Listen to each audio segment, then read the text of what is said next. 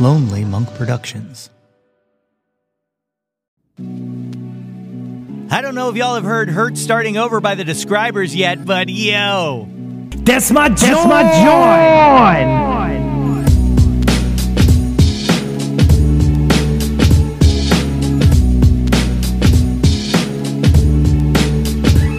Hey yo, displace the guilt. What's good, friends and family, neighbors near and far? Welcome to an all-new episode of the Yo, That's My John podcast. The podcast, website, brand, movement, way of life dedicated to the embrace and championing of your passions. I am your host, Nate Runkle, a.k.a. It's Me. Hi, I'm the problem, it's Nate, a.k.a. Noah Snyder John, a.k.a. a goodness gracious Nate Balls of Fire, rest in peace killer, a.k.a. Nate 3.0, back at it again with yet another episode of the podcast. As always, I hope this podcast finds you all in good health and in good spirits. On today's episode, Tim Hildebrand and Brittany Luna from the band Catbite join me to talk about ska music, their band, and the soundtrack to Disney's Tarzan. Oh boy, do we talk about the soundtrack to Disney's Tarzan. And that's coming up in a minute. But first, folks, what is up with the what's up? How we living, gang? Happy Halloween. I hope you ghouls and ghosts have had yourself or are having yourselves a spooktacular good time this All Hallows Eve, depending on when you are listening to this. I myself haunted it up Saturday night at McAllister's Brewing in North Wales on the ones and twos DJing their trick-or-treat festivities. And then on Sunday, it was the final patio show of the 2022 Tex-Mex Patio Series, featuring yours truly and my good buddy Scott Miller closing things out. Fantastic good time as always. And that performance is still up on the Yo, That's My John Facebook page if you want to check it out. And if you saw this weekend or you checked out the socials, you will know that your boy was dripped head to toe dressed as Weird Al Yankovic. Man, Weird Al was a god to me growing up and was an enormous influence early on in the music I wanted to make. You know, I got my start writing parody songs long before I ever knew how to play any instrument whatsoever.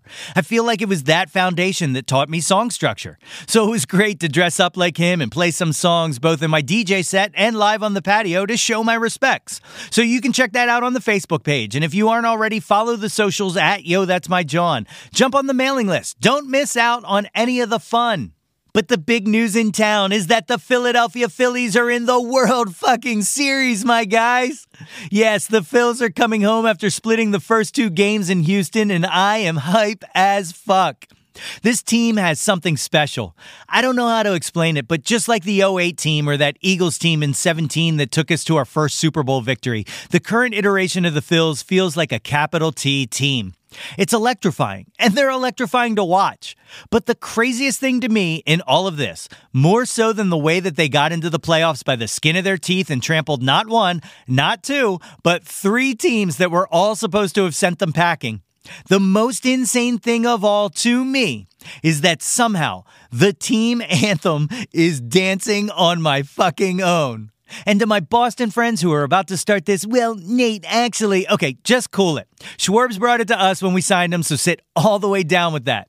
Yes, the song that most signifies the meteoric run that the Phils are on is the Tiesto remix of Callum Scott's 2018 cover of Robin's Dancing on My Own. And if you've been with us here on the Yo, That's My John feed since the very beginning, you will know that not only am I an enormous stan for the original Robin version, you will also know that the very first piece that I ever wrote for the Yo, That's My John website, and one of the reasons this whole endeavor exists, centers around that song. So today, in honor of the Phillies World Series run, I would like to share with you an excerpt from that article. This is the opening section and narrative retelling of my interpretation of the lyrics of the song. And if you dig this, please be sure to check out the full article entitled Robin, the Saddest Girl to Ever Hold a Martini, featured right now on the front page of the Yo, That's My John website at www.yothat'smyjohn.com. Well, without further ado, here it is. Enjoy!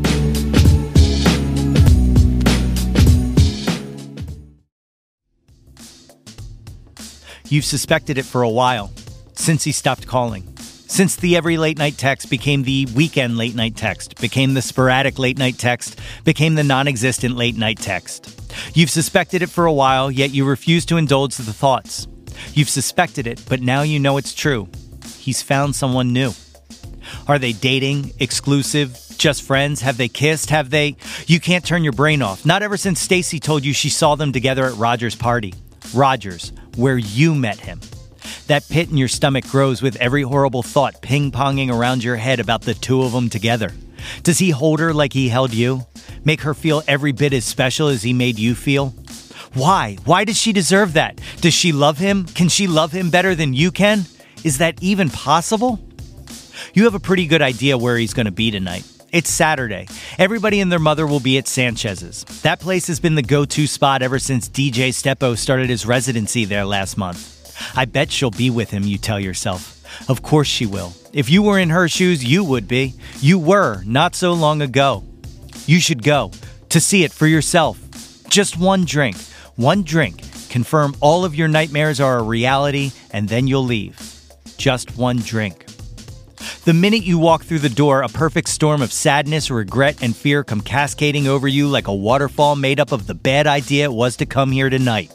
And as much as you lied to yourself that maybe they won't be here, as the bouncer scans your ID, that false promise of a reprieve is immediately destroyed by the sight of the two of them at the bar. He notices you and smiles. And you smile back as if to prove that you're cool with this. So cool with this. Cool with them. Cool with it all. Cool. Everything is cool. You're cool. The coolest. You notice that she's gotten up to go to the bathroom, and after a second or two, so as to not appear like you were waiting for your moment to strike, of course, you approach the bar and use the empty spot next to him to order your drink from the bartender. She's so pretty, you say, unable to swallow any of the bitterness and contempt overwhelming your core in this moment. You guys look really cute together. As those words leave your lips, you feel every ounce of dignity vacate your body, leaving behind a sad shell unable to navigate how to process this uncomfortable situation you've created for yourself. Thanks. Sorry I didn't text you back the other night. Work's been crazy, he says. What the entire fuck ever? Work. He's giving you the work excuse? Your heart wants to go full rage emoji, but you play it off. Silly face emoji. Why are you saying sorry, you goof? It's cool. As you try to continue to play it off, she returns. Hey, do you know Courtney? Courtney, this is Liv. Of course she's a Courtney. Courtney, with her mousy brunette hair and that shirt from Forever 21 that's so last season that it clearly came off the clearance rack. Courtney. Gag emoji. Hey, Court. Great to meet you. Well, I'm going to go get my drink and I'm going to get back out on the dance floor. I'll see you crazy kids around. You want to vomit. And you want to cry. You want to cry and vomit simultaneously, maybe even cry tears of vomit, but you will not give that man the satisfaction of seeing you hurt. So you drink your one drink, and another, and one more. And then some guy you used to work with buys you a shot, and of course you're going to drink that too, because you are a fun girl, and look what fun he's missing out on with his mousy brunette.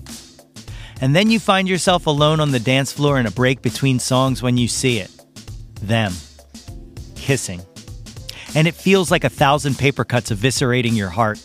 And the only way you stop yourself from crying is by laughing uncontrollably. The beat picks back up, and you will not show one moment of weakness, so you start to dance. Slowly at first, but the more and more you think about the two of them kissing at the bar, the more and more you think about how you thought the two of you had something special, and then the more and more you begin to put your all into it. All of a sudden, it's you and the music, the bass drum working like a puppeteer, controlling your every move, spinning you in circles around and around. The rhythm is the only thing holding you together, every near tear transformed into a move of defiance, every scream you wish to cry out turned into brute confidence, and you find yourself in a near tribal trance, dancing away the pain, dancing on your own. We're going to take a short break, but when we return, my interview with Tim and Britt of Catbite. My guests today are 2/4 of the Philly ska outfit Catbite. Along with Ben Parry and Chris Pyers, they are among the acts like We Are the Union, Kill Lincoln, and Ska Tune Network that are a part of a neo-two-tone ska revival that is ushering in the fourth wave. Through lyrical precision, marvelous melodies, and skanking rhythms, my guests continue to craft infectious musical delights that will no doubt find residency in your head and soul. Their latest split 12-inch with Mike Park entitled Wavebreaker No. 2 features 2 new recordings from them, including a cover of the Neon Trees 2012 track Everybody Talks, which they have a phenomenal music video out for. And they will be headlining a show on November 11th at the First Unitarian Church in Philadelphia. Folks, it is my honor to welcome to the show Tim Hildebrand and Brittany Luna of the band Catbite.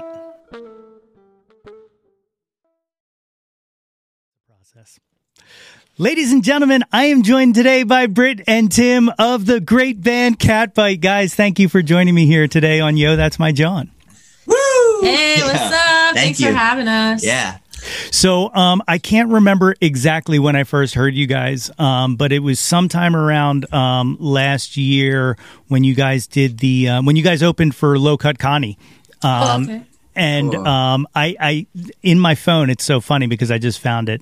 I opened a tab to your Bandcamp page because I was like, I need to get these guys on this podcast. And now here we are. It's a fulfillment of wishes. And we're here. It was like almost exactly a year ago. Yeah. Because that was what, like October 10th, 15th? Something like that. Yeah, like mid-October. That's wild. That's wild. But so now here we are. Thank you guys for doing this. So let's just introduce yourselves to these cool cats and kittens and that listen to this and tell us a little bit about where you grew up. Okay. Hi, I'm Britt, lead singer of Catbite. I am originally from Fort Lauderdale, Florida. What a place. Beaches.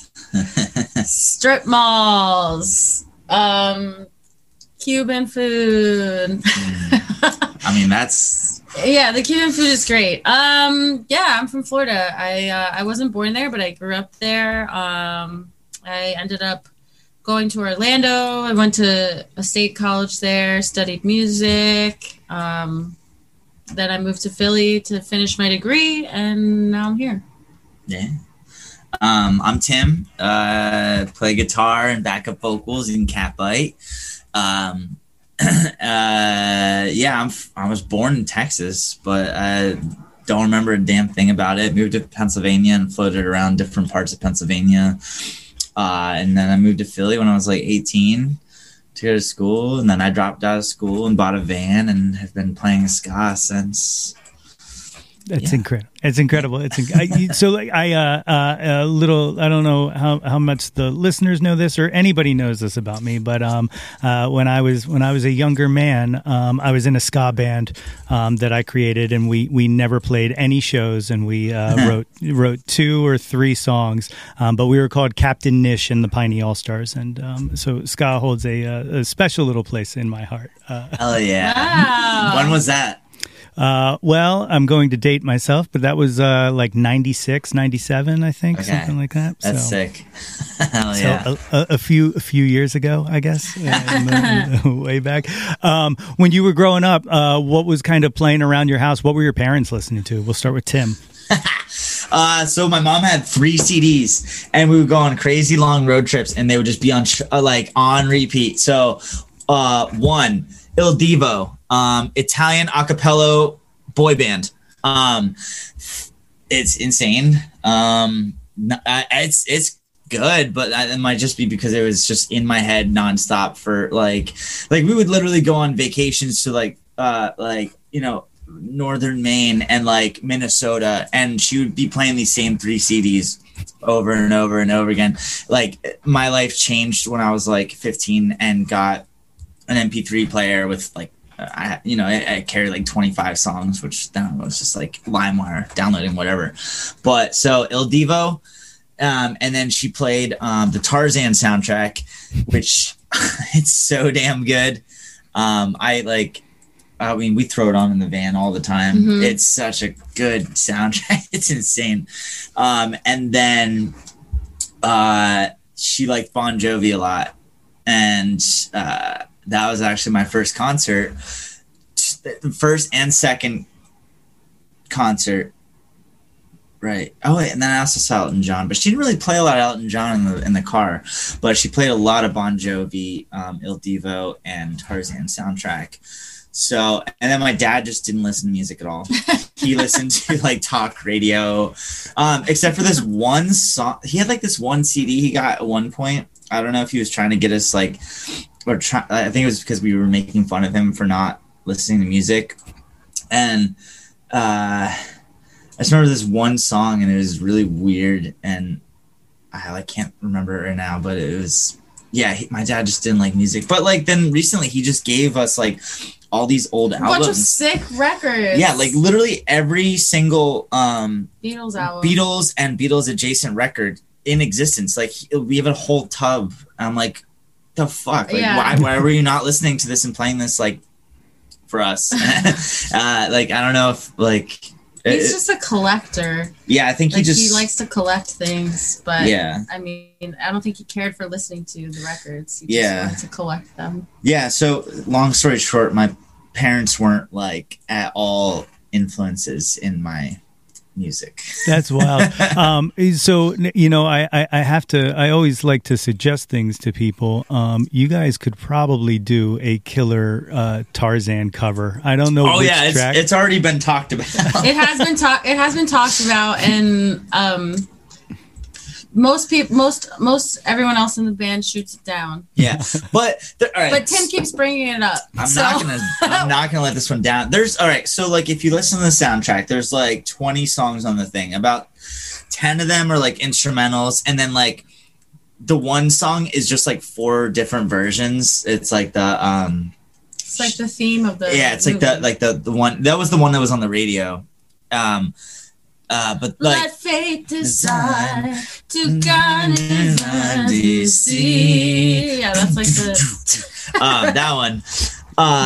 It's gonna happen. Like at one point, I'm gonna be like, we're doing it, or else I'm deleting the Facebook account or something like that. Like that's it. Threats. Yeah, Threats I'm just gonna threaten the band. One day we're gonna do one. So awesome. Britt, how about yourself? What was playing around the house when you were a kid? Well, my dad was always like loudly playing like Spanish music or like Margaritaville, Jimmy Buffett, and just like very loudly. Like we were always getting like neighbors knocking on the door, because we normally lived in like apartment complexes, and we'd be like, your music's really too loud, and he would say okay, and then like turn it down just a little bit. Or, you know, it'd be like, what's that one? Besame, besame mucho. I don't know, but I like it.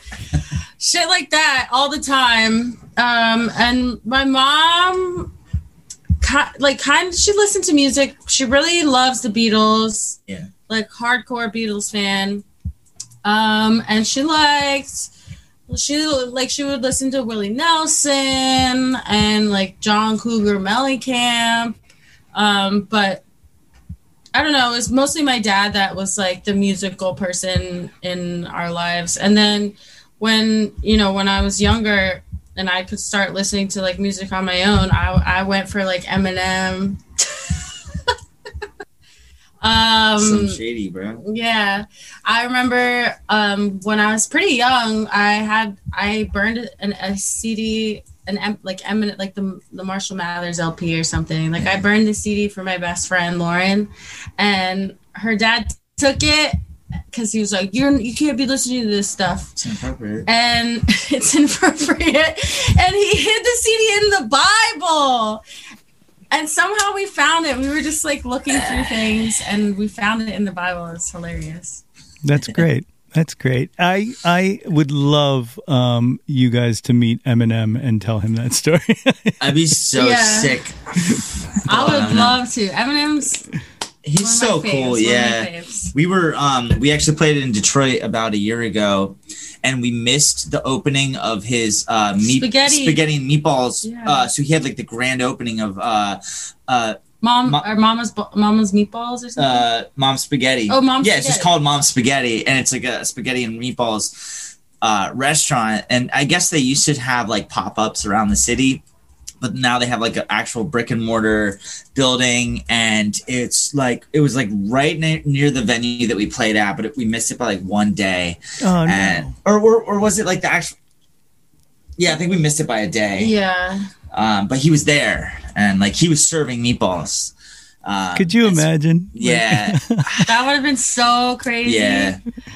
We my band, one of my bands in college, we used to always open every set pretending that we were our college's only fill in the blank cover band, and we used to open with Lose Yourself as IUP's only Marshall Mathers cover band called Marshall Matters, and it was like but yeah, we know I love that. That's sick. back in the day, accurate days. So what was kind of like the first music that you kind of found to be your own? Like, how did you kind of gravitate? What did you gravitate towards? I mean, my dad, I mean, he was the musical person in our family, and like he had a band. He's from Peru. He had like his own band that was like mildly successful in Peru, and then he came to the States and he was like mildly successful in like the little like Spanish community in like LA area, I think. So he would have my brother and I like start writing our own songs when we were like really young, and you know we didn't really know what style we were doing. We would just like write about like I was like writing about like the Wish Upon a Star in the Sky. My brother wrote a song about My Toys Are My Friends, and he just like got us like into just the idea of writing our own songs. And then I think when I started kind of really getting into music myself, I think I gravitated towards like pop, probably pop, and then like I really got into like emo pop. Like what is Paramore? Punk. Yeah, just pop like punk. Emo pop punk. Yeah, just like it. Yeah, I really got into that like super hard, and that was probably like I like identified myself as like pop punk kid with like the swoopy hair, you know. Oh yeah. So for me, the first thing I discovered was Linkin Park, and I latched on so fucking hard to Linkin Park. Like that's basically all I listened to from. I mean, minus like what was on MTV or VH1. Like I would actively just listen to Linkin Park from 5th grade until about 8th or 9th, maybe 8th grade, and then I just like kept seeing. And then at like 8th grade, saw this kid in my high school. It was a very conservative area high school, and like not many alternative punk type people at all. And there's this one punk kid, and he kept wearing this Anti-Flag shirt, and I didn't know what it was at all. And like one time I finally asked him, and he told me it was a band. And this was like right around the era of LimeWire, and so I like instantly just like downloaded that shit. And so I went from Linkin Park only, and then it was like finally discovered like punk rock and like Anti-Flag, and then just like went down the wormhole of like the whole kind of all the like Warped Tour punk bands and the Fat Wreck bands, and eventually the Hellcat bands, which is that like I discovered Rancid by accident because I was looking up some other screamo band, and then accidentally downloaded Rancid, and then accidentally bought a Rancid CD, and then I was like, "Ooh, this is the best thing ever!" And then that was where ska just came in. That's where it hit. That's running, yeah. That's wild that your gateway was Anti-Flag, and aren't you guys opening for them like next week or something? So we literally just played 2 shows with them this past weekend, and it was so surreal. Like it was also that was the first punk show I ever went to on my own that wasn't Elton John or Bon Jovi with my mom. The first show I went to was Anti-Flag at the Chameleon Club in Lancaster, Pennsylvania. And then to have them ask our band to open for them for 3 shows this year is just insane. Pretty wild. And yeah, so we did DC on Friday, and then their hometown of Pittsburgh this past Saturday, and then a week and a half from now we'll be playing Sayreville, New Jersey with them again.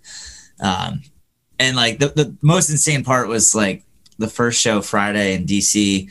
We're like playing our set, and then like one song in, I just like kind of look over side stage, and all 4 of them are just standing there watching us, like super into us. And I'm like, this is like, my mind like exploded like a bunch, and then came back and played the set. But yeah, that was so cool. It's just insane to think about that. That's killer. That's absolutely killer. I can't imagine what that feeling must be like. Like, they're all very, very nice people. Very too. nice. Such a supportive band. And like one of the coolest things that they said, so a lot of bands, like if you're opening for a bigger band, especially on a bigger stage, they'll set up their shit, and then you have to set up your equipment in front of it, because it makes more sense logistically, because then you just strike your stuff, and their drums are already ready to go. And so they had their drums set up when we got to DC. I'm like, oh, okay, cool. Yeah, we'll just have to set up in front, and we'll have not much room. We're used to that. And then they just started taking their drums away. I'm like, oh, shit, you guys are striking your drums. I was not expecting that at all. And then I forget who, it was either Chris too or one of their crew members was just like, nah, dude, this is your stage too. And I was like, man, that's like so fucking cool. Like, you don't have to do that at all. There's so like 99% of larger bands are not going to do that. And this is like a band that's been going strong, a major big band. Like, they're still a punk band, but like there's a major band. And like for them to do that, to give us the full stage so we can have our stage. And they're like, yo, this is your stage too. You're not just opening for us. This is your stage. That was like super freaking cool. Yeah, that's respect right there. I can dig that. I can dig that. So, when did you first start playing music? I mean, I've been singing since I was a little kid. Like, I would sing with my dad. He would perform in like restaurants, or like he would like DJ at the Ramada Inn like pool. And I would just like go up and sing there. So I've been singing since I was really like little. But then I ended up going to school in Orlando. I went to like a community college there and started studying music. And I started gigging with this like funk soul band. This guy, Evan Taylor Jones, who just like, it was like his music, and he just had like a full, it was like 8 or 9 of us in the band. It was pretty sick. It was a really good band. He had really, really awesome music. He's still doing stuff, but not in a different aspect, I think, of music. But anyways, so I started gigging a lot with them, and then I started studying jazz, and I really wanted to like continue that, and ended up going to Philly to study jazz voice. And then I gigged like a little bit in Philly in jazz, like doing some gigs in the city. But I've always wanted to like start a band and like be like the front of a band. And it just so happened Tim was looking to be in another band. Yeah. So for me, I started playing drums or like percussion in school band when I was in 5th grade. Yeah, 5th grade. But like my mom, she would never let me get lessons. She like made me do band, but wouldn't pay for me to have lessons. So I kind of just like figured it out as I went along until like about 9th grade was my last year. And it got to the point where I'm like, I can't keep up, because like everyone's like, having private lessons and stuff. And I'm like, I don't know what I'm doing. I'm just feeling it, and then, so like I just did choir after that, just because it was a really easy class. And, but that's where I like really got close with my high school best friend, who was the singer of the ska band in my high school and the only band in our high school. And they're called the Snails, and they were dope. And like we became best friends, and I was like their manager basically, because I couldn't really play anything, but I wanted to be like surrounded, because it was like I said before, there was like no alternative punk kids at all. So like these were my people, and so they were a ska punk band, and I'm like, I just want to be everything want to be like in the band, but I can't really be in the band. So I'm going to be everything I can. So I was like, driving them around, printing shirts for them in my, like taking a class on screen printing just so I could make shirts for them and sell them at the gigs and shit. And basically being their manager. And then eventually I got grounded for about 3 months. And so I got grounded for my mom because she found out that I had used to smoke weed. I like had quit smoking weed, but she found out that I used to, and she grounded me until I turned 18. So the singer and guitar player of that band, The Snails, he gave me like a shitty ass guitar and just wrote down all the chords to all of their songs. And so I taught myself how to play guitar basically in about 3 months of being grounded, and then came out of being grounded and joined that band as like the rhythm guitar player. So yeah, that was when I was 18. Basically I learned guitar when I was 18, and I was in that band for about 9 years before quitting. And a couple months later started this band, Catbite. That's dope. See, it's like, grounding, good things come from grounding. It fucking sucked, but yeah, like looking back on like, it was like so whack because, so I got grounded until I turned 18. And like, so I joined choir because we get to go on these crazy like field trips. And that year, the field trip was to go on a cruise to the Bahamas. And the day that the cruise left was the day before my 18th birthday. No. And I paid for it with all my own money and shit. But because I was still grounded, I wasn't allowed to go on the cruise. So like everyone leaves March 27th, 2009. And then the next day, March 28th, I'm like, sick, I'm finally free. And then all my friends are on a fucking cruise that I paid for that I wasn't even didn't even get to go on. Yeah, so bogus. It's bogus. But you got guitar out of it. Yeah, I got guitar out of it, and yeah, there's no way I would have actually like had the time and energy to learn guitar at 18 if I wasn't grounded for having previously smoked weed. Yeah, sure.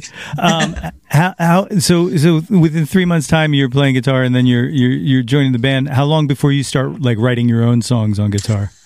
Many years, actually. Yeah. So like when I was in the Snails, I was like the rhythm guitar player. Like my friend Todd, he was the songwriter. Like he wrote pretty much everything, would tell me what to play.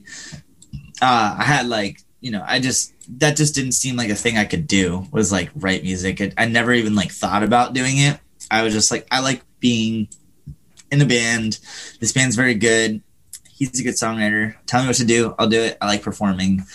And never really kind of thought I'd be able to write songs. And then like maybe like fast forward 6 years of doing that shit, I kind of I don't know, I started like expanding my musical taste and started listening to other stuff that like seemed a lot more accessible, I guess, because like I was pretty much exclusively like playing and listening to ska, like trad ska and like two-tone stuff, because we started like as a ska punk band and kind of formed into like a trad ska rock steady band and shit. So it just didn't seem like something I could write. I got really into bands that were like bands like Joyce Manor, where it's like super simple, and like I'm like, I can write stuff like this. And I started doing like demos on my computer and like with like just my friends and stuff, and I would just save them on my computer under the name Catbite. And like I just like needed a name for the artist on my iTunes, and that for some reason I just really wanted to start a band. I don't know, just the name Catbite came to me one day, and I was like, this is cool. And just like that was just like in my folders of like unfinished demos and like my first bits of writing songs called Catbite. And I just did that for years and years and years as I gained more confidence. And then about like 6 years ago, I guess at this point, so like a couple years after that, I actually started my first band. It was like a punk rock band, and I wanted to call it Catbite, but the band members didn't want to do that. So that was like the first time I actually started writing complete songs, and which gave me like all this self-confidence that like I didn't realize I had. And then once I quit the Snails, then I kind of brought that self-confidence to Britt, and we're like, yo, let's do this. Let's do a ska band. Because the Snails had kind of abandoned ska at this point. And like, me and Britt really dug ska like a lot and really wanted to do it. Like, start a band together because she had graduated school and was like, we're like, let's do this. Yeah. How did you two meet? So when I moved to Philly, I really needed a job, and so I went into Center City and was just like handing out my resume all over the place, and I ended up in an Insomnia Cookies in somewhere in Center City, and the manager of the one on Penn University, on UPenn's University, was in there, and he was like, "Hey, I need a shift leader. Like, I'll hire you on the spot." And so I was like, okay, great. I really needed a job. So he hired me there. And when I got there, it was like the manager and like a couple other people were always like, oh, wait till you meet Tim. Tim's really cool. Tim this, Tim that. And I was like, who the fuck is Tim? Like, because I was out on tour at the time. Yeah, because he was on tour and all these people are like telling me about some like kid named Tim. And then I actually thought there was this one guy, just like another white guy that came in to work. And I was like, oh, you must be Tim. And he was not. I'm Tim. Yeah. So, but then eventually I met him and they were right. Yeah. And we're like, damn, you hot cuz. And then. No, it's not how it went because Tim had a girlfriend of like 5 years at the time. Yeah. So we were just friends. Yeah. And then eventually, like, you quit, and then I broke up with my girlfriend, and then, like, yo, what's up? And then we started hanging out, and then we became lovers. And then here we are. And now we're married, and yeah. Yeah, it's so dope. It's so dope. What was when you guys were kind of like ska was the target, right? Were you always kind of going for the same sound, or was there any thought of doing like a like a specific third wave or just in general? Was it just all the above? Do you want to answer? Yeah, sure. Because like I guess like when we first like were like, let's do this, it started with me and Britt doing just like, she was on keys, I was on guitar, and then both of us did vocals, and we just did like kind of a Aggrolite style version of a Little Richard song, like just, and I had like a tambourine in my foot. I'm like, just kind of like, I don't know, like I like we both like all the types of ska. And like I was in this trad band for like the longest time, and like we were basically, we sounded like the Slackers, or basically we're trying to replicate the sound of like the 60s from Jamaica. And like, I mean, I love that stuff so much, but like you can only I don't know, I just didn't really want to be exclusive to anything, and like just because I like so much type of music, and so does Britt. Mm-hmm. And I don't know, maybe it's just like, and same with Ben and Chris too. Well, yeah. I mean, eventually, like once we became a full band, everyone had that same thing. Like we all listened to so much shit, and like it just that's kind of always been the plan, is to just write songs and just however the fuck, like, because most of these songs kind of start out in kind of the same, like almost like a rock and roll song, and then we kind of just try them out in different styles and like add like ska elements or rocksteady elements or reggae elements or just whatever, like kind of it feels. Sometimes like, yeah, whatever, like when like Tim and I will do like a skeleton demo type thing, and then like we'll all listen to, everyone will send it out to everybody, and then like when we come together and practice, like in a like practice, yeah, we'll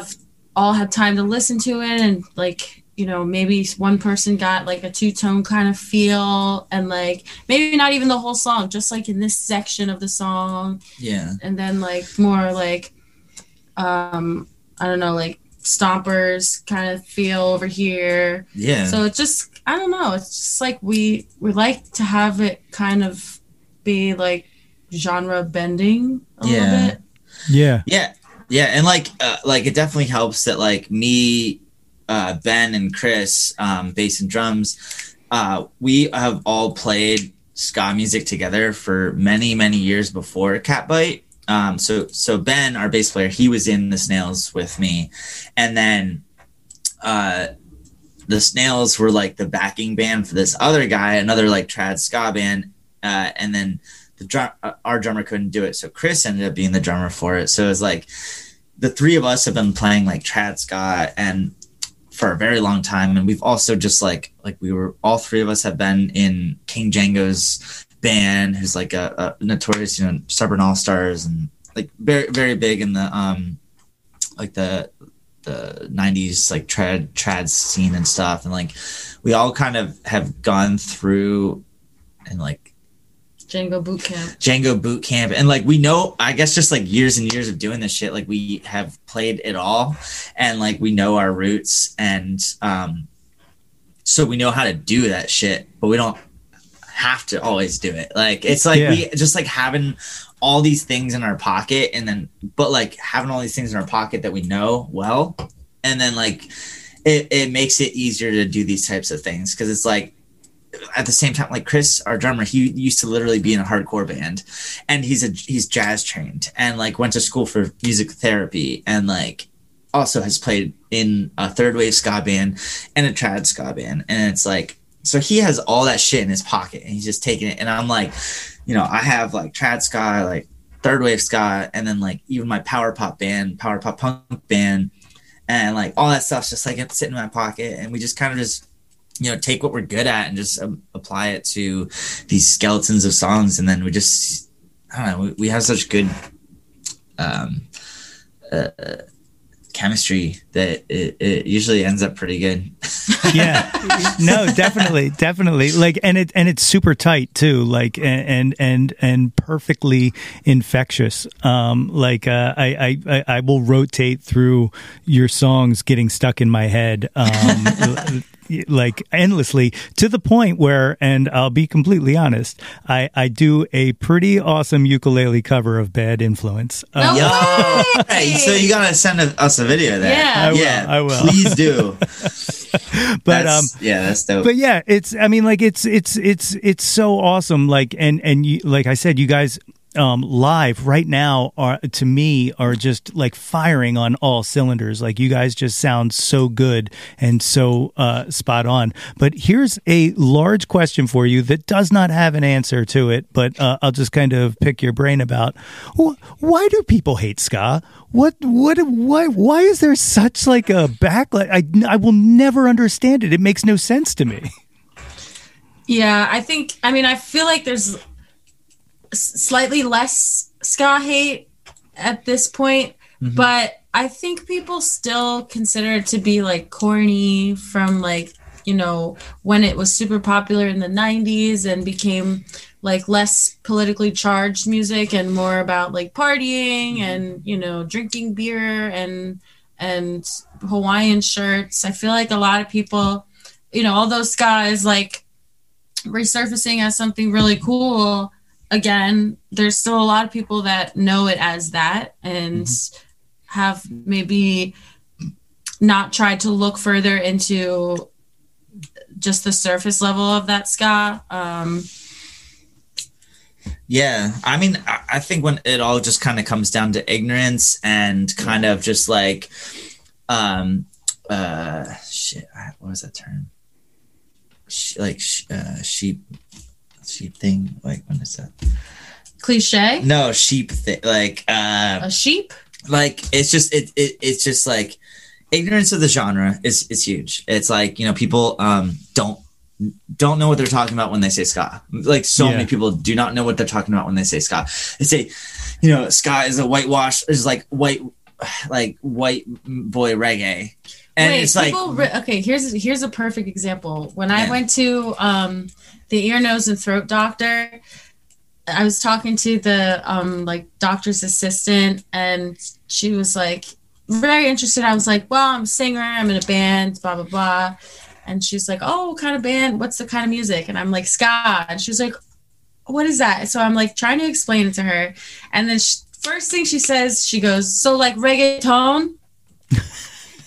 Yeah. And I was like, not quite. But like people just like, some people just really have no idea. Yeah. Like, no idea. Like I guarantee that every person that says ska sucks has no idea that this genre has been around since the 60s. Right. Since like the late 50s on it, like, you know, with 100%. Boogie Woogie and stuff like that. Like it's people know ska from MTV for a couple of years in the 90s, and or like they don't even know about that, but they know of the reputation that it caused and gave this, and it's just like it's just like, yeah, it's just pure ignorance. And but like Britt was saying, I think a lot of that is changing. I think it also just has a lot to do with just the like political climate and stuff, and like where we're at as a world and country. I mean, right? I mean, it's always like, if you think about it internationally, like ska is the biggest genre in Central America and Mexico and fucking Japan. Like Tokyo Ska Paradise Orchestra was on the Olympics last year. So it's more of a like an American thing, probably like American and like Western Europe thing, that kind of think of it as that, because it's just a different political climate. Like we just like it was popular in the 90s, and then there's kind of the Bush thing, and like the tone of politics changed, and no one wanted goofy music, and that's what like everyone associated ska to. And it's like, I do not want to associate that. I want early 2000s emo.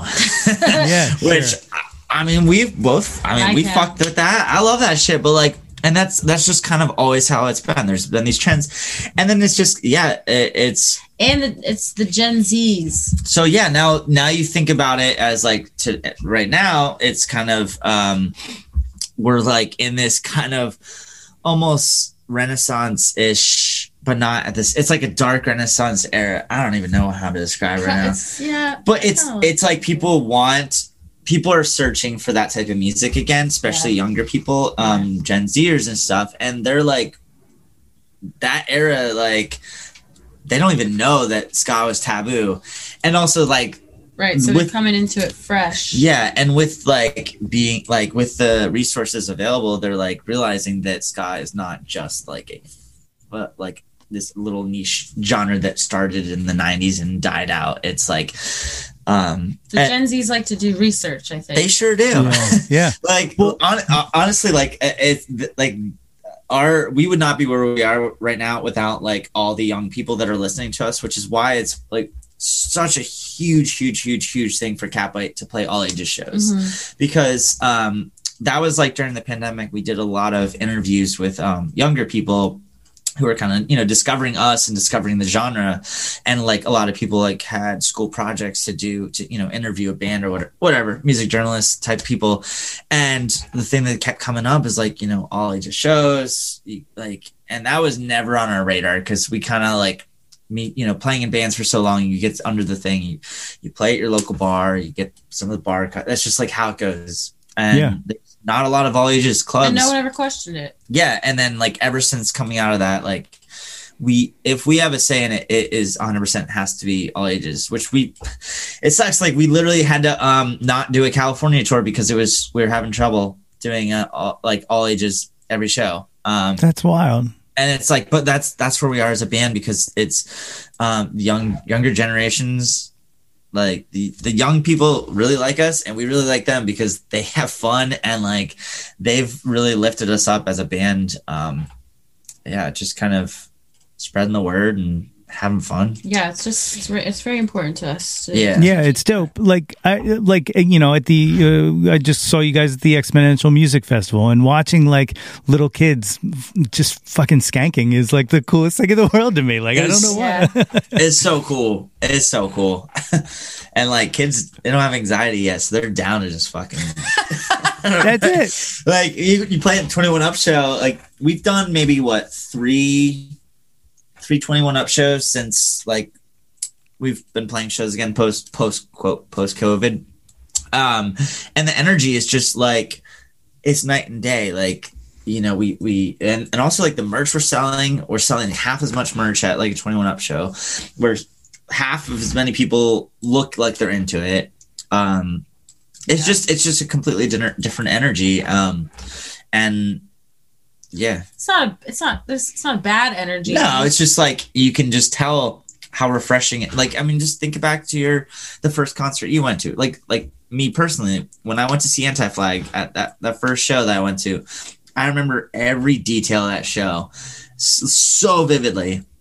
And like the next couple of shows I went to as a kid, like they're just like ingrained in my memory. And then like if I try and think about some of the punk shows that I've been to in the past 10 years, I've been more focused on, you know, getting beer, or like my leg hurts, or like, you know, shit like that. And it's like, whereas when you're a kid, like that's going to shape who you are as a human. Yeah. And like for us to just like be constantly having these kids and younger people come up to us and be like, this is my first ska show, or this is my first show, or like all that shit is like, I mean, we're helping them, and they're also like keeping us going, because that's the coolest shit in the world. It is pretty cool. When we were in Florida, my best friend from high school came to our show in Orlando. She brought her oldest son, who's like 11 now, and he was like, "This is my first concert." Oh, that's awesome. He was wearing a little Catbite shirt. Yeah, he had a Catbite shirt. I was like, "You're so sick!" Yeah, that's so cool. Yeah. I do want to, you just mentioned it, and I do want to shout this out. You guys do have absolutely awesome merch too. Thank you. Your shirt game is up to par. Thank you.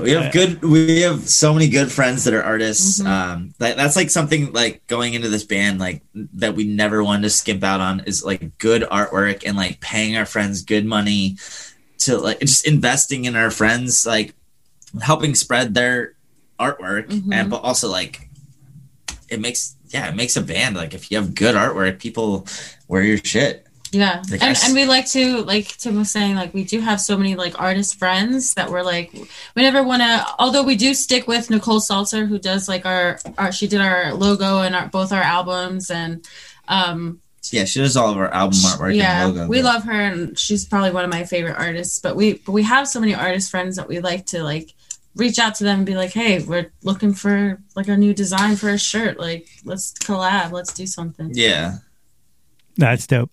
That's dope.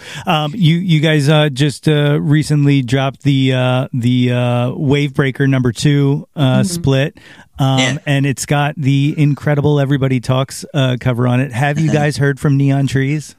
They followed us on Instagram, right? Bass player did. So the bass player of Neon Trees apparently used to be in a ska band. No way. Turns out, yeah. I mean, Neon Trees isn't really active anymore. Yeah, they are. I think they are? No shit. Let me see if they follow us. One of them definitely did. The bass player definitely did. Okay.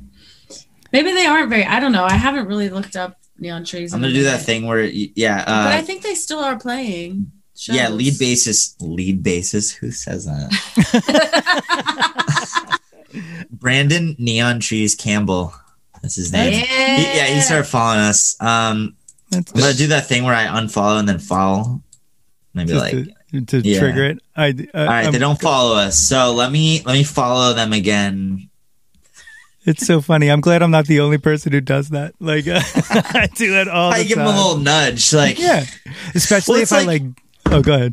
No, I was just gonna say, like, you know, I think we probably started following them, like, you know, when we were like not verified or like stuff like that. And like if you do it now that we're like Instagram verified, I love doing that shit. It's like, they'll see like we're important. Little check mark, and they'll be like, "Oh, okay, let me follow him back." Yeah, check mark. Okay. It's so great. I'll do that all the time, especially if I like DM somebody. I'm like, maybe they don't see that DM because I'm a little crazy about that. But not only is the Everybody Talks song cover incredible, but the music video is absolutely stellar. Who came up with the concept for the video?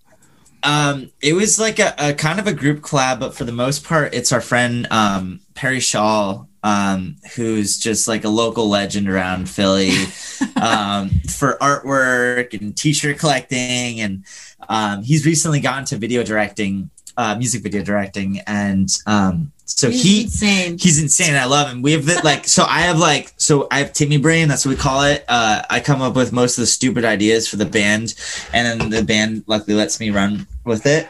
But most of them. Yeah, most of them. Some of them, the Tarzan one, I still gotta.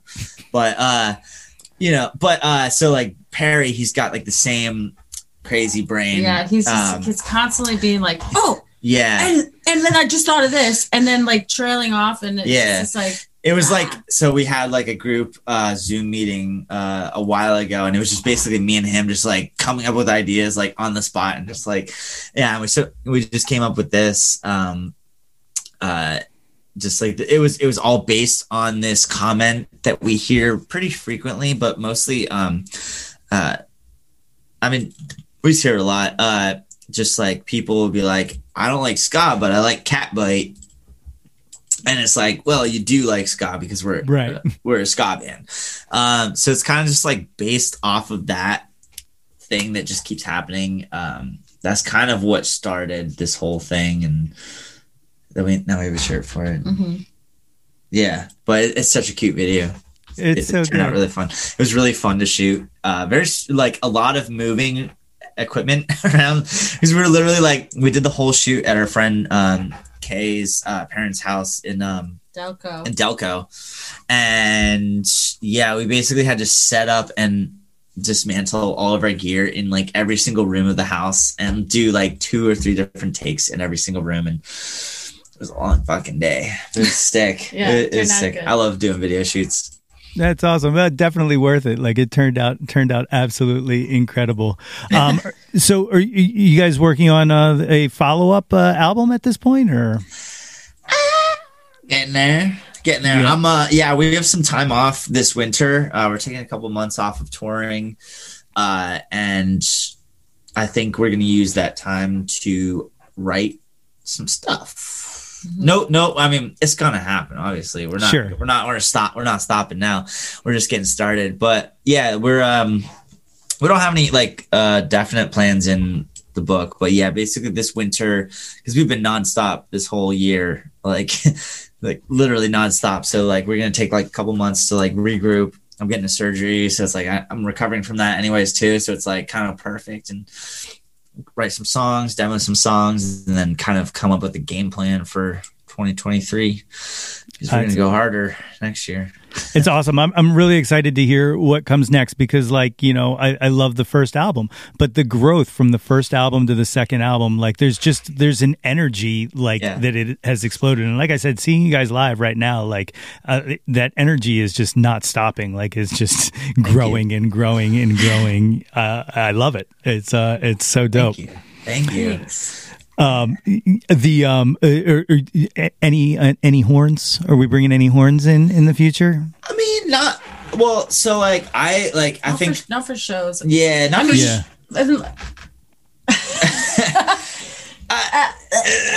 No, like I think we've all kind of had this idea. Like we like having subtle. Like we all like horns, but like subtly, and it's always kind of been our thing to like have a little bit of horn sprinkled on the album, and then just be able to like kind of interpret our album differently when we perform it live. So like sometimes like we played in Atlanta a couple weeks ago, and Jeremy Hunter from aka Scotty Network, we had them come up with us, and they literally played horns for like 6-7 songs during the set, and just like, you know, it was like cool, like sick. We got fucking trombone and flugelhorn. Flugelhorn. Did I say frugalhorn? I said flugelhorn. So yeah, I mean, like, and also like whenever we're playing shows with our friends who have horn players, we'll be like, yo, can you come up during this song and rip a solo? And it's always just kind of, it creates a little bit of a, you know, just makes our shows different from one show to the other. You never know what you're going to get, because like, you know, we have solo sections, and it's like if our horn friend's there, they'll rip it. If they're not, I'll rip it. Or like, fuck it, maybe keyboard will rip it tonight. Yeah. It's just like, it's always like the recording is like our initial kind of brainchild of these songs. And then like the next year or two of shows is just our interpretation of that and letting it grow in different ways. And that's what I've always really loved about certain bands that are able to do that, where they, you know, because like, you know, your album is kind of like your masterpiece on paper, but then like you get to perform it and just interpret it in different ways. And like, depending on your situation, like, you know, maybe like this, we're doing this big headline show in Philly, and it's like, we got a bunch of homies, maybe, and we have time. Maybe we'll like, have horns. Maybe we'll have like, maybe we'll do lipstick lines. Should we? Yeah, maybe. Never. Yeah, that song's. We've never done that live. Yeah, but yeah, that's kind of how it's always been, and I think that's kind of how it's going to continue to be. And like, you never like me, you know, it just kind of gives us a lot of options, and it's like, you know, there's always the core of 4 of us, mostly 5 lately, because like it's so much doper when, you know, Britt's just singing and not playing keys. But yeah, it's more fun, and like we have so many friends, and just like that's always kind of been our thing, is just collabing with our friends and you know, just growing the scene. Because like if we're bringing someone on stage, then they're getting some attention, and that'll help grow whatever they're behind and stuff. And yeah. The you just mentioned it, you know, bringing Kenny on shows to play keys. Do you enjoy being freed of the keyboard and to be able to stalk the stage? Yeah, I mean, I do really enjoy playing the keys, but you know, my like main instrument is my voice, and like that's what I went to school for, and that's what I feel like I have like honed the most.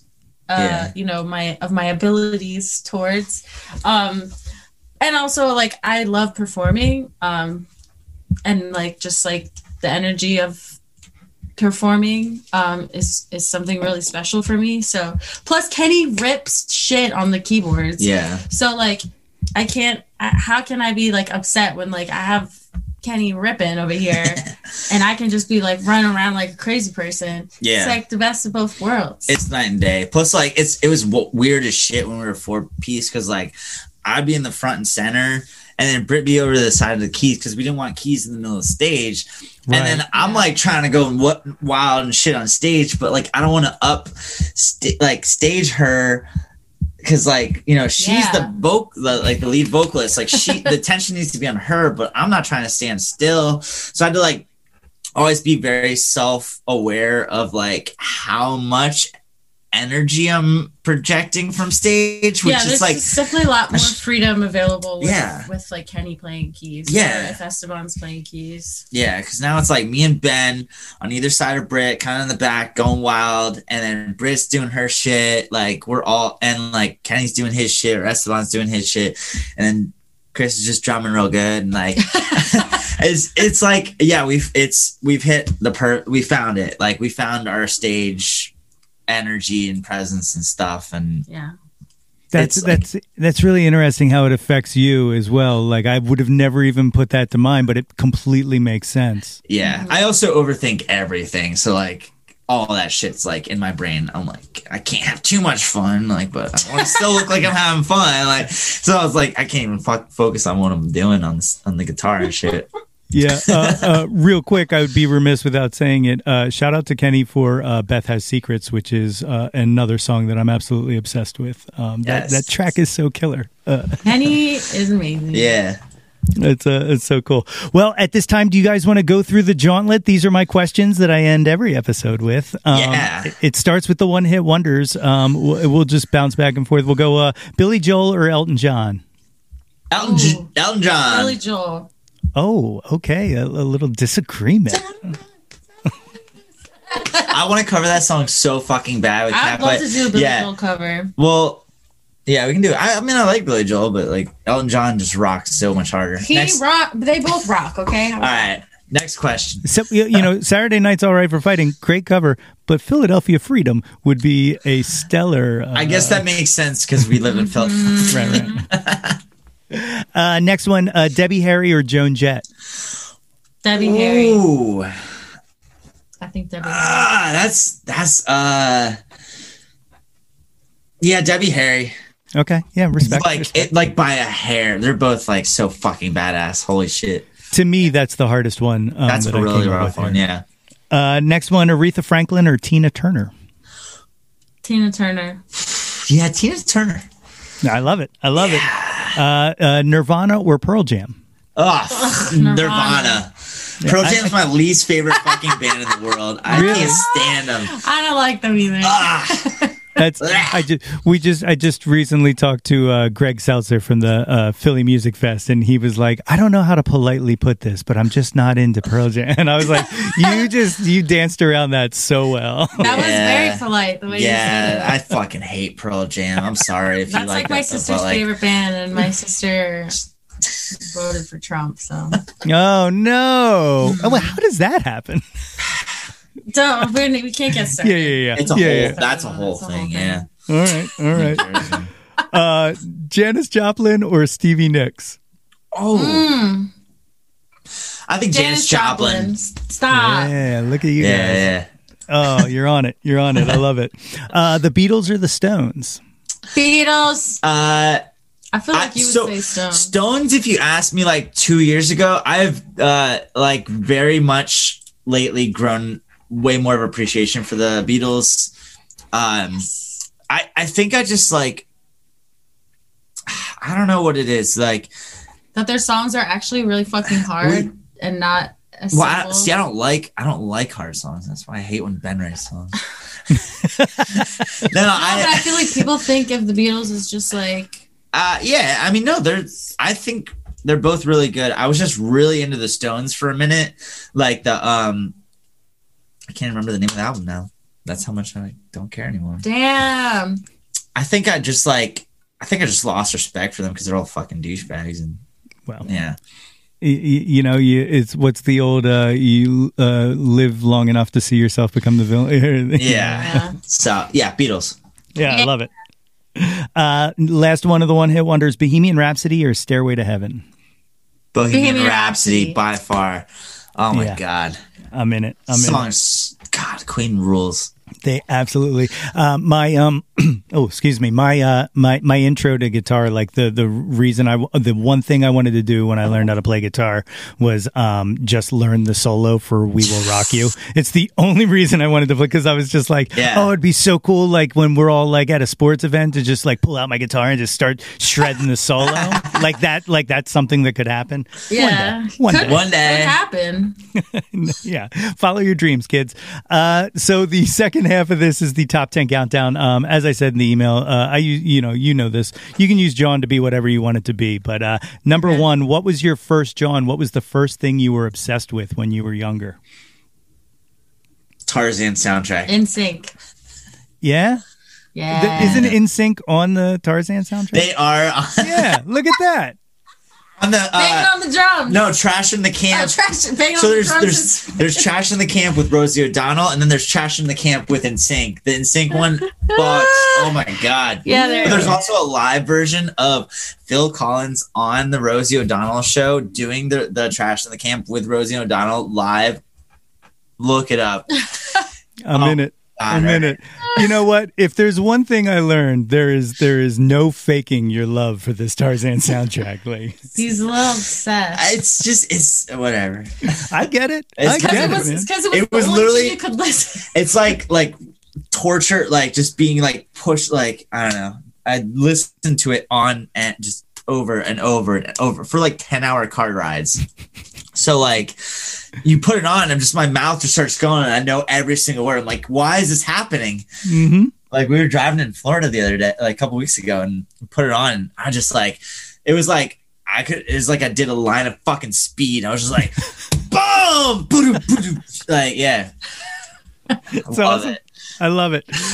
Number two, what's your current John? What are you into right now? Oh, new Paramore. Paramore has a new song. This Is Why. Woo! It's so good. I'm obsessed. I think it's really different from what they normally sound like, and I really like it. Shit. What am I into now? Steve-O podcast. Actually, yeah. The wild ride with Steve-O. It's brilliant. Did not expect him really to be good. such a great podcast host. Holy shit. I think I like randomly it like popped up because like I've been listening to watching. I'm a creep of the It's Always Sunny podcast, which is great. That really got me into podcasts, like extra into podcasts lately. And then those were just coming out too infrequently, and I'm like, oh, Steve-O has like 3,000 fucking podcasts. Let me listen to one. And that's like all I listen to at work. And it's a really good, they're really good. Yeah, and like it's like I've kind of I relate to Steve-O a lot in his like insane business, like always on, like needing to like constantly be busy, and like because like now he's sober, like 15 years sober at this point, and like or 12 years sober or something, and like he's just like one of those type of people that's just like constantly pushing himself and like coming up with new innovative things, and he talks about that a lot in the podcast, and I'm just like, it kind of just like inspires me because I'm like very much the same way, and like always like kind of thinking outside the box to like further the brand, and like in this case Catbite. And it's like I was not expecting that from Steve-O. Yeah, and he's such an incredible interviewer too. Like exactly, and it's like and not just in asking great questions and stuff like that, but like where topics had like I think the first one I listened to was he had Jay Muse on from Jay and Silent Bob, because I have like a passing quasi friendship with Kevin Smith. So I was like, It came up in my YouTube suggestions. So I was like, oh, let me check it out. And then it was like like I went down the rabbit hole. Then I was like, oh, Corey Feldman was on. Let me watch Corey Feldman. Or, Stephanie Tanner. I got to watch this, He has like everyone from like like every corner of the earth, like, UFC fighters too. Poopies from the cast of Jackass. Like Paris Jackson, like Michael Jackson's daughter.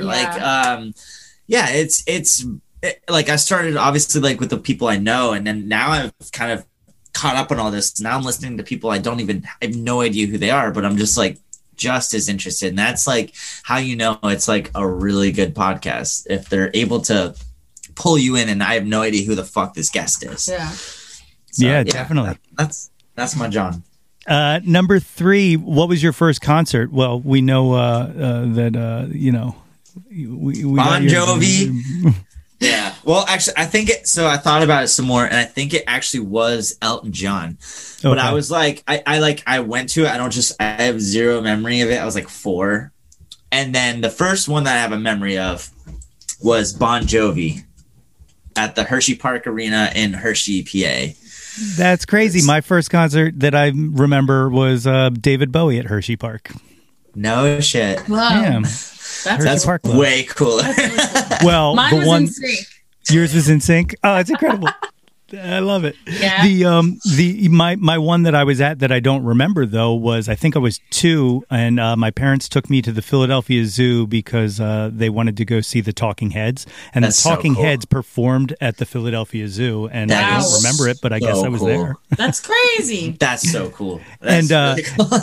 And I'm going to tell, I might have told this before, but a very funny NSYNC story. My dad took my sister and her best friend to see NSYNC, and because of the obvious crowd, the men's rooms, all of the men's rooms were being used by women because it was, just overloaded. Yeah. And my dad had to go to the bathroom, and he always loved telling the story. So he went into the men's room, and he just started going to the bathroom, and some woman was like, "Can't you see there's girls in here?" And he was like, "And clearly none of them can read a sign." And I was like, "Oh, Dad, you got jokes."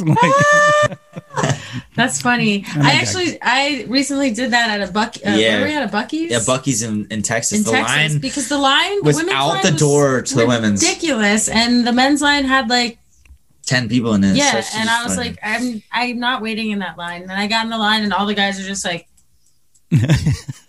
No one said anything to me. They just all stared. They were just like, and then if I like caught them looking, they were like, "Oh."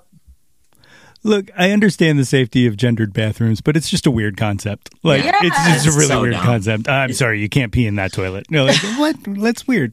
Yeah, it's fucked. Yeah, like some of them are using the urinals, and I'm like, all right, I'm just waiting. It's either that or you're gonna just Yeah. fucking piss outside next to the gas pump. So Yeah, it's like, it's might as like, well go what to the do you want bathroom. me to do? Like, I gotta go. I'm gonna go. Like, Yeah. That's it. That's like when you go to a go like pull out the one gas station within 100 miles, and you're like, "Hey, do you have a bathroom?" And like, it's only for like people that work here. And we're like, "All right." And then literally we just all just like go outside and just piss on the sidewalk. Piss on the It's side. like, Yep. Yeah.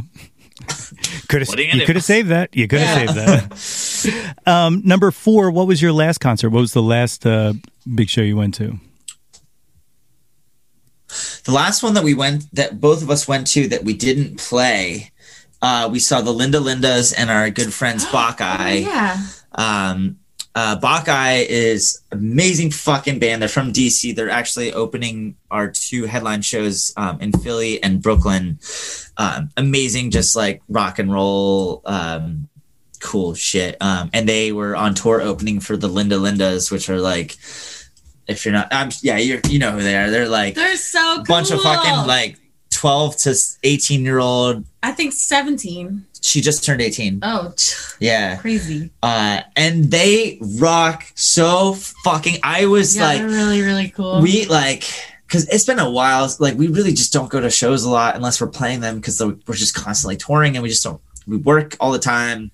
And like, we made it a point to go see it just mostly because our friends were opening, and also just really wanted to see like the Lindas. Like, what they stand for is just so cool. Like, a bunch of young girls, like, you know, just fucking kicking ass and writing songs about their cats. yeah. And like, they just like watching them, I got so happy and so excited. It just like kind of gave me this little spark that was kind of fizzling out, and just like, I don't know, like the whole, you know, just playing shows, everything just kind of is getting a little routine. And just to see these 4 girls like having so much fun on stage and like doing it just out of pure fucking love for doing it. And like, I was just like, all right, this is the coolest thing ever. And It was really fun. Yeah. yeah, so that was a very good show.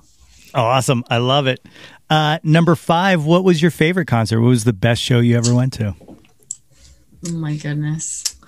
I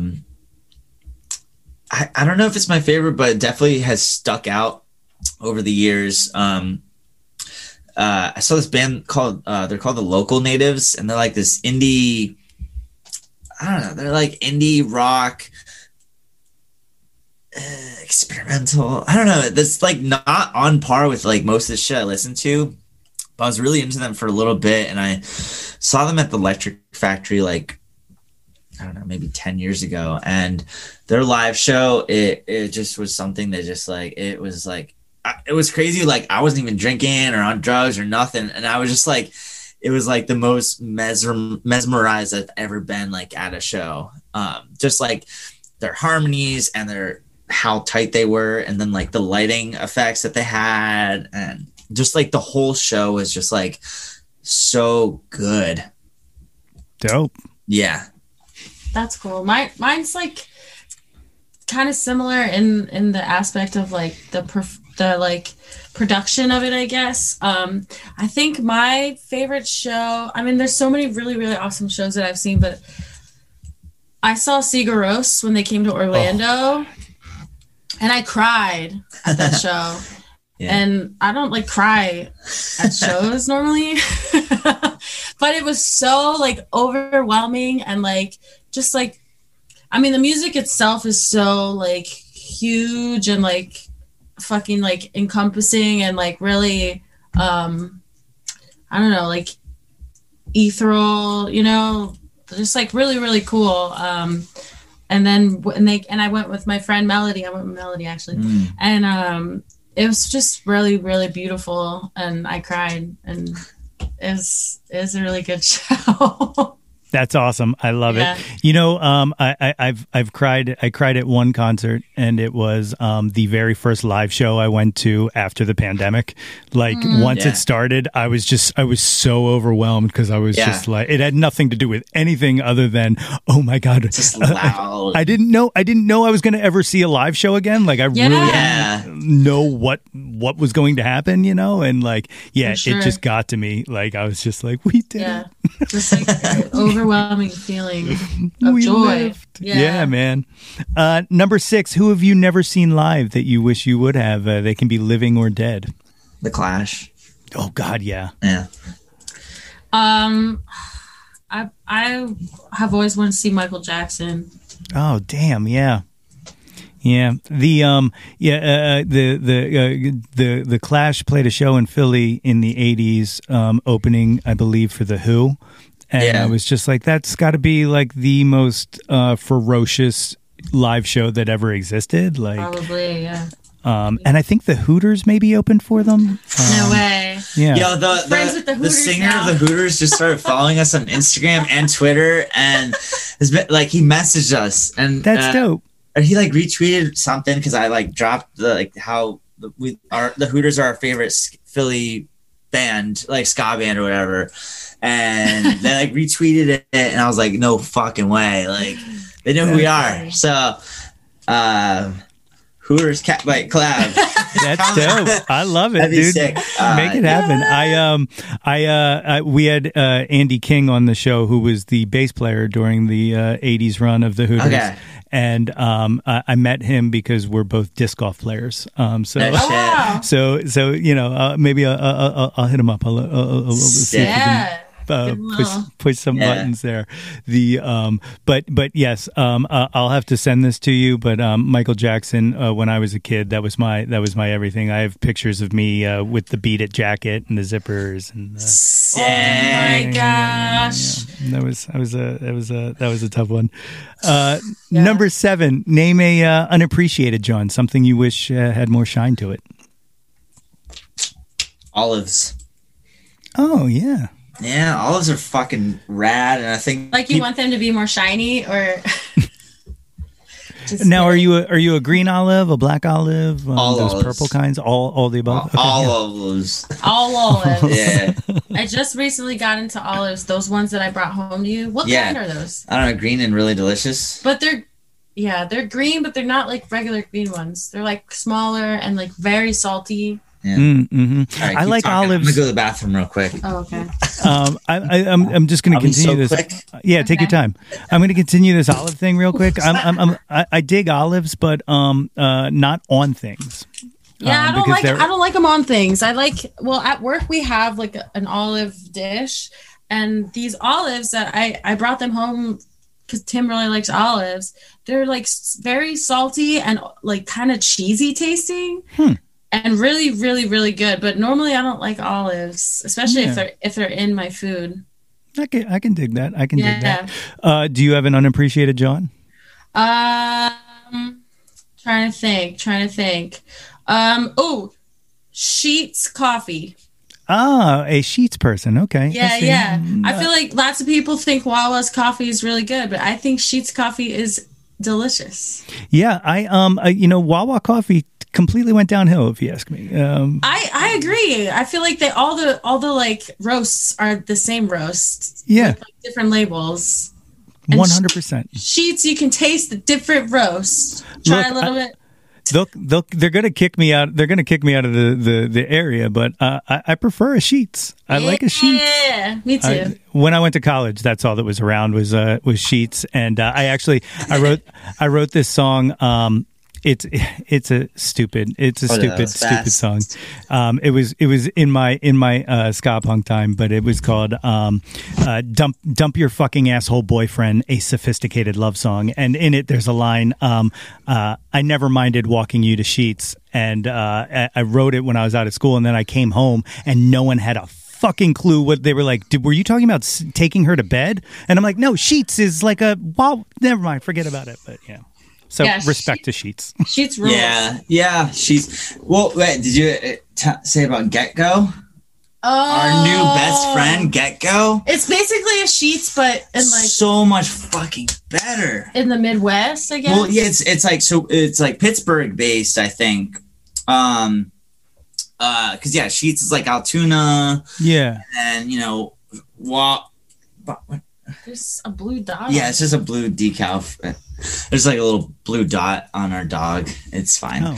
It's from a sticker from work. He goes to work with me on Tuesdays. But yeah, it's called Get Go, and it's like in Pittsburgh and surrounding areas through like Ohio and stuff. And it's pretty good. I still think Sheets is better. But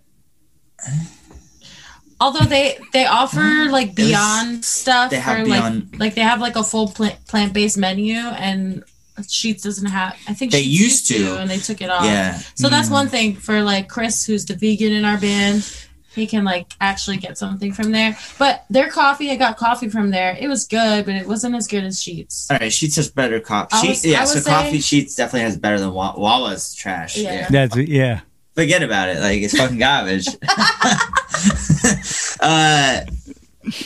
Yeah. But yeah, Gecko, it was like literally right next to our hotel after our show in Pittsburgh. So we went there.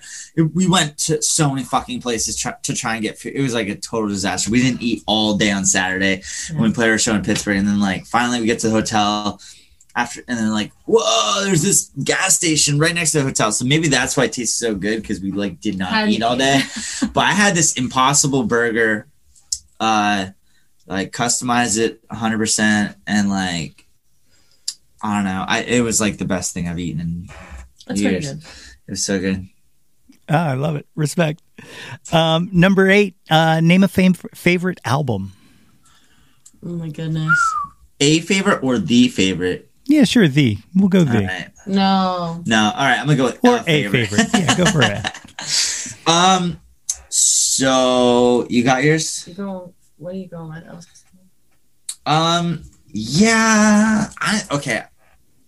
That's so hard. Yeah. All right. So should I go? All right, I got 2. So one. Tell me A or B. Let's do B. All right, B. All right. So B is The Clash's "Give 'Em Enough Rope." Love it. Yeah. What was A? Because I was gonna have to ask.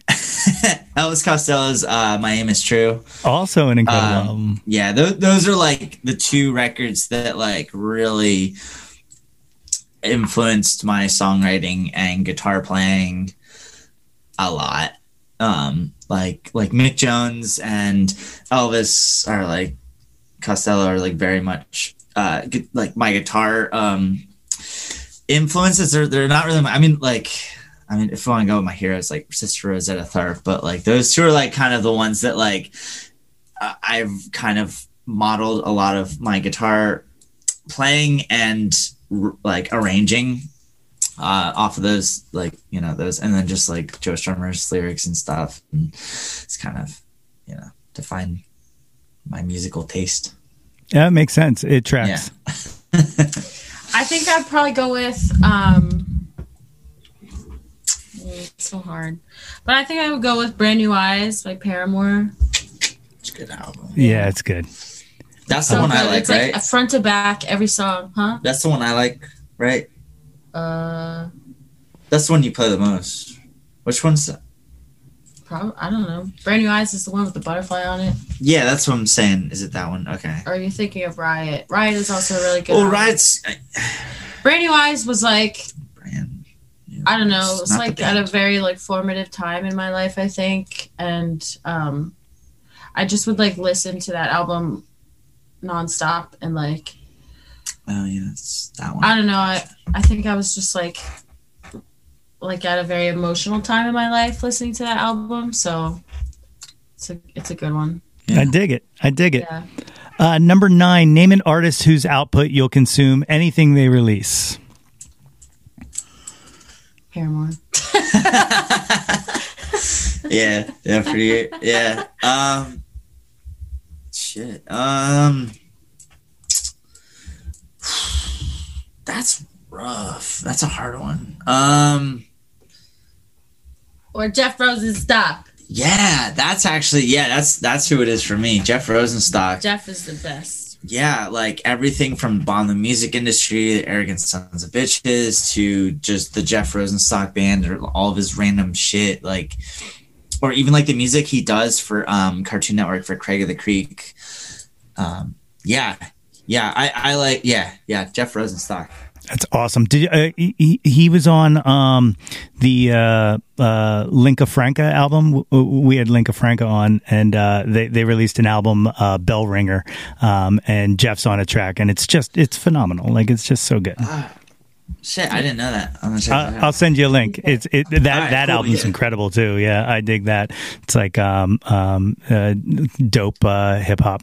Like it's but like it's got an edge to it. I dig it. Oh shit! Yeah, please send me that. I've not heard that, so yeah. Awesome. Number 10. What is your favorite John of all time? Can be anything you want it to be. Chocolate chip cookies. Oh, good one. Food route. Oh yeah. Okay. Wait, the Get Go had these chocolate chip cookies. Get Go gas station. Yeah. Cookies. Ooh, I think about them ever since. Yeah, we were eating them the whole way back to Philly. Okay, so I like. I think it's tacos. Yeah. Yeah. Just there's so many different routes you can go with tacos. I want to say like pizza sometimes, but yeah, I think food. It's definitely food is my favorite genre. Yeah. So yeah, I'm just gonna go with tacos, and it just depending on how I'm feeling, I love it. Have you ever been to any of the El Limones? There's one in Conshohocken. There's one here. I'm in Ambler. There's one in Ambler. They make killer tacos. All their food is all authentic Mexican food. Super good. No, we've never been. We should. What's it called? El Limon. El Limon. Yeah, if you're ever in the Ambler area, you hit me up. We'll go get some tacos. Let's do that. I'm down. I'm in it.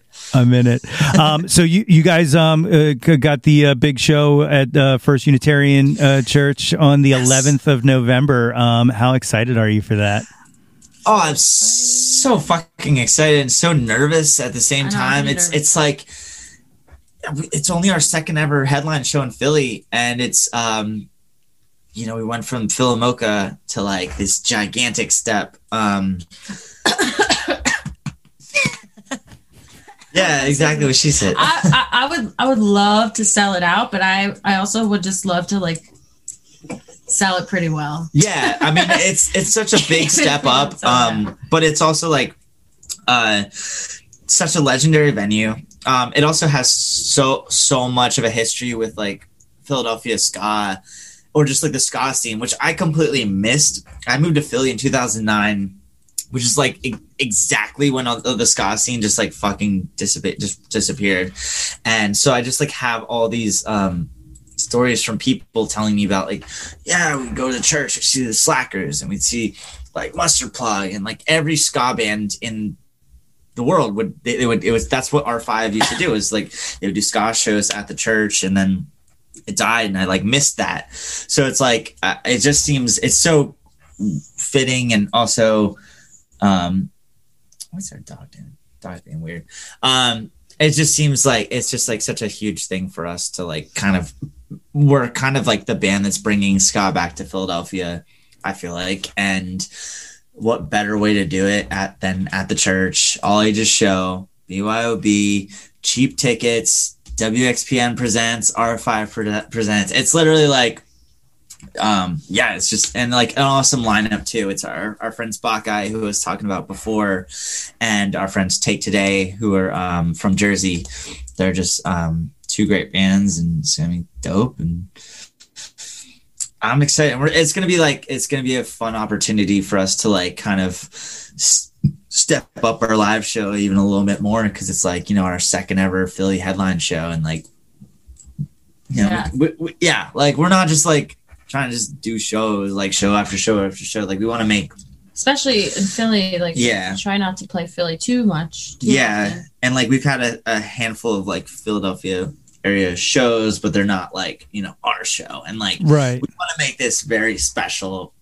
Literally like all day today, I was like brainstorming ideas for like cool, like stage, like props and stuff. Like I have this idea, like, you know, I don't know if you're aware, but like a lot of bigger bands these days, when you see a bunch of guitar cabs and shit on stage, they're all empty.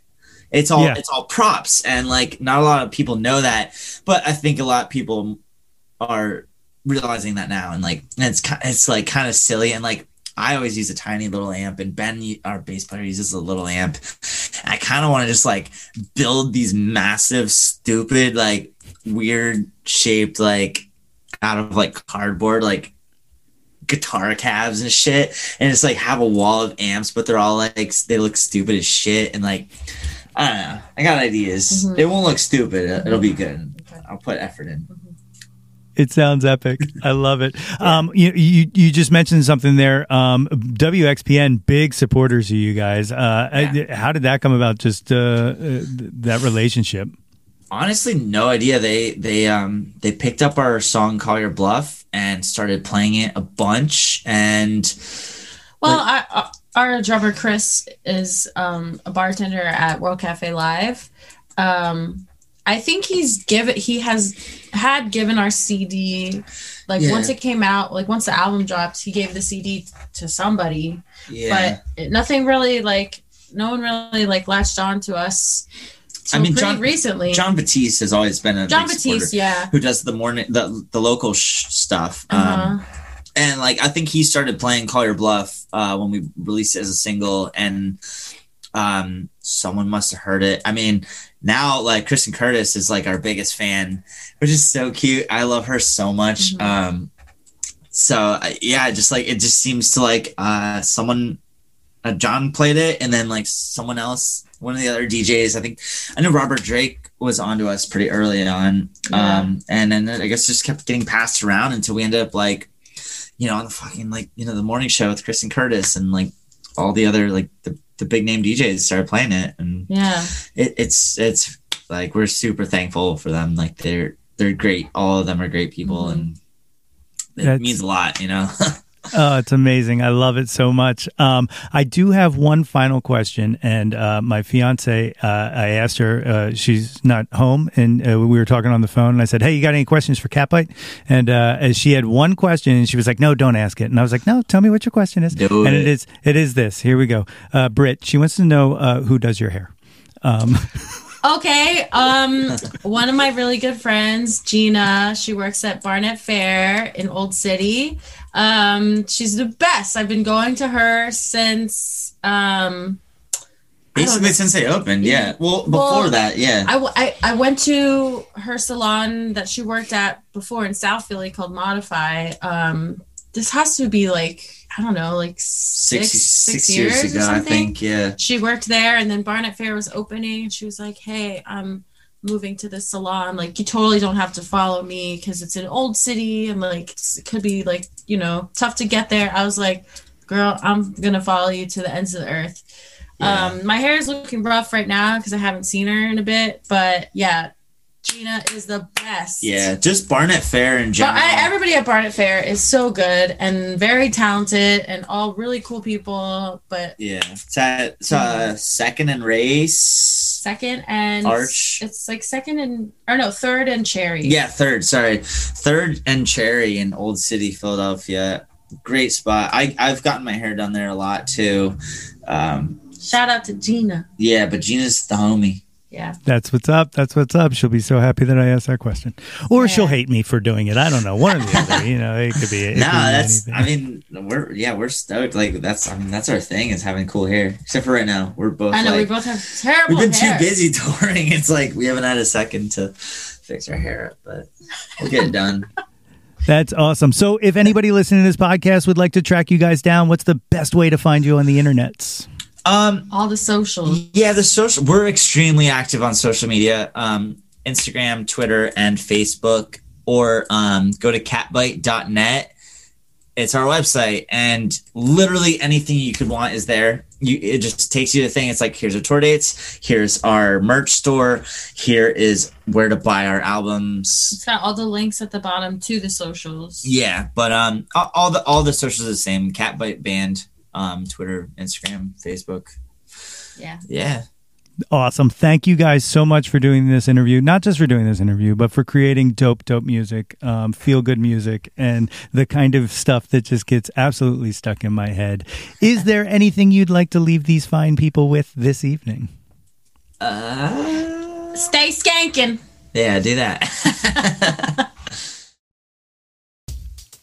My thanks again to Tim and Britt for joining me on the show today.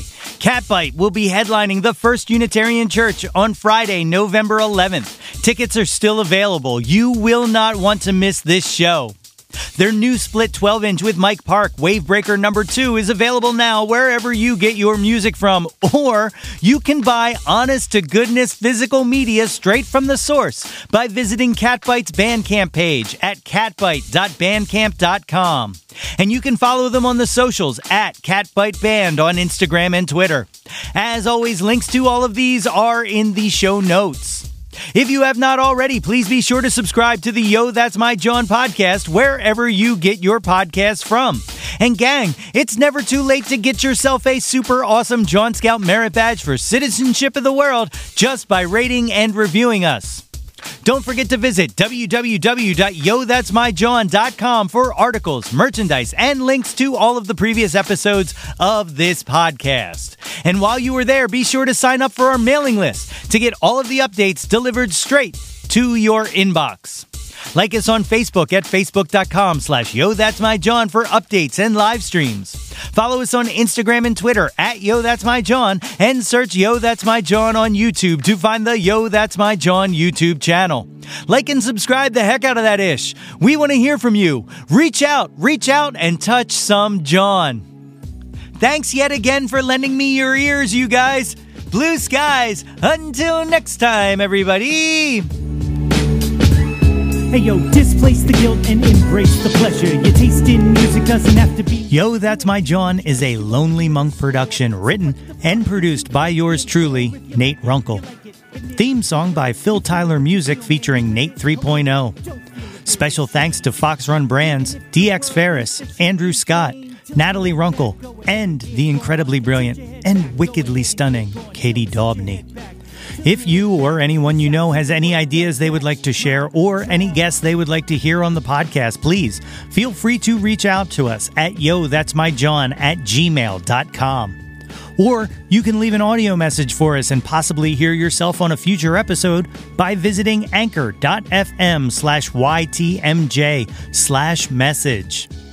Until next time, be sure to displace the guilt and embrace the pleasure and shout to the world, yo, that's my John.